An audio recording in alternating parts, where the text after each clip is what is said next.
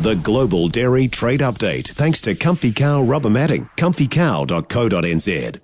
17 after 7 o'clock here on the Country Sport Breakfast, joining us with her take on the dairy prices from overnight. They continue to fall. Rowena Duncum from the country. Morning, Ro.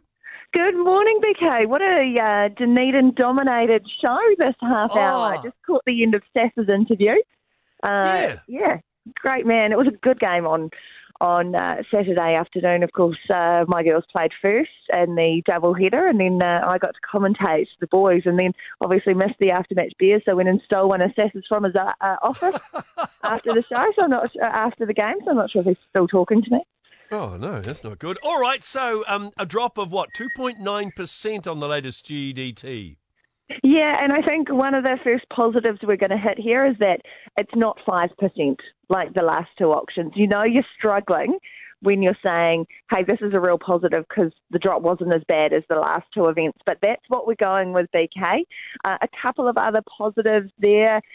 Skim milk powder was up 0.1%, butter was up 0.2%, and cheddar was up 4.2%. So that was actually quite huge from cheddar. It's the first largest leap we've seen of this commodity since April, really. It made a small gain in July, but other than that, and it seems that Middle Eastern buyers were the ones who were really willing to chase cheese prices higher, which is interesting to see. But yeah, with the whole milk powder down 3.5%, which is disappointing. It's now dropped below that 3,500 US per metric ton mark as well, which is a real shame to see. You know, this back in March, BK was commanding, 4,700 US dollars. So that's quite a significant drop.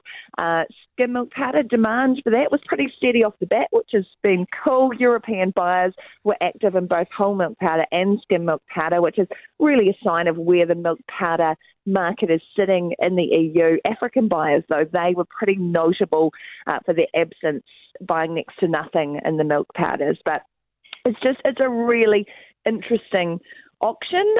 Just strange where the demand was coming from and what commodities were up and which ones were down. And a lot of product on offer, BK, over 30,000 metric tonnes. So that's unusual as well. That whole milk powder dropped down, as you said, 3.5%, and it's been dropping. Why is that?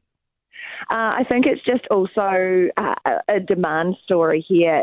People weren't willing to pay those high prices, and so they kind of really stepped back a wee bit. Like you can tell from the speed with this auction, it only took 11 rounds to finalise bidding. That's really, really fast in the scheme of things as well.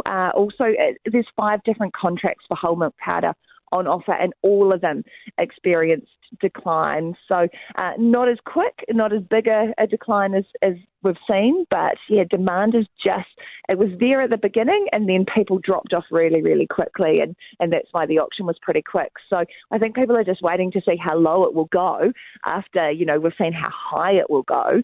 But yeah, just really interesting as we see, a massive heat wave in Europe, New Zealand starting to really crank into its production.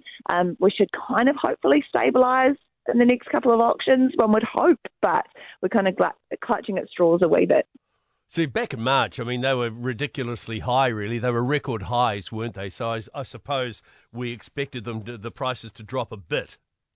Yeah, absolutely. Kind of like, the housing price market. I kept equating it to that. We'd reached that peak. It had to soften slightly, but I personally did not expect to see it to drop to this level, to drop below that 3,500 US per tonne. I never thought we would see that.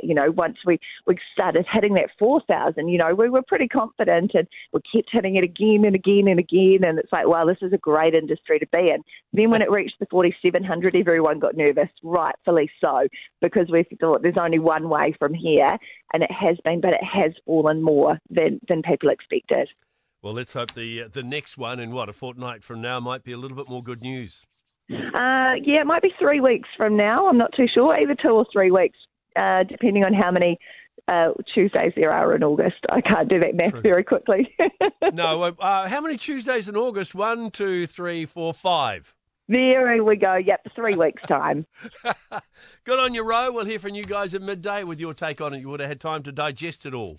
One of the scariest things you can hear as a parent is quiet. But if you do get a little quiet time, have a listen to The Parenting Hangover. It's not scary at all. If I bump into a couple and they have a boy and they have a girl, and I'm like, oh, boy, girl, snip. You've got a boy, you've got a girl, get the snip. You're done. You get to figure out what it's like raising a girl, you get to figure out what it's like raising a boy, save yourself a ton of stress and money, you've got your perfect little family. The Parenting Hangover with Clint and Jordan. New episodes every Thursday on iHeartRadio or wherever you get your podcasts.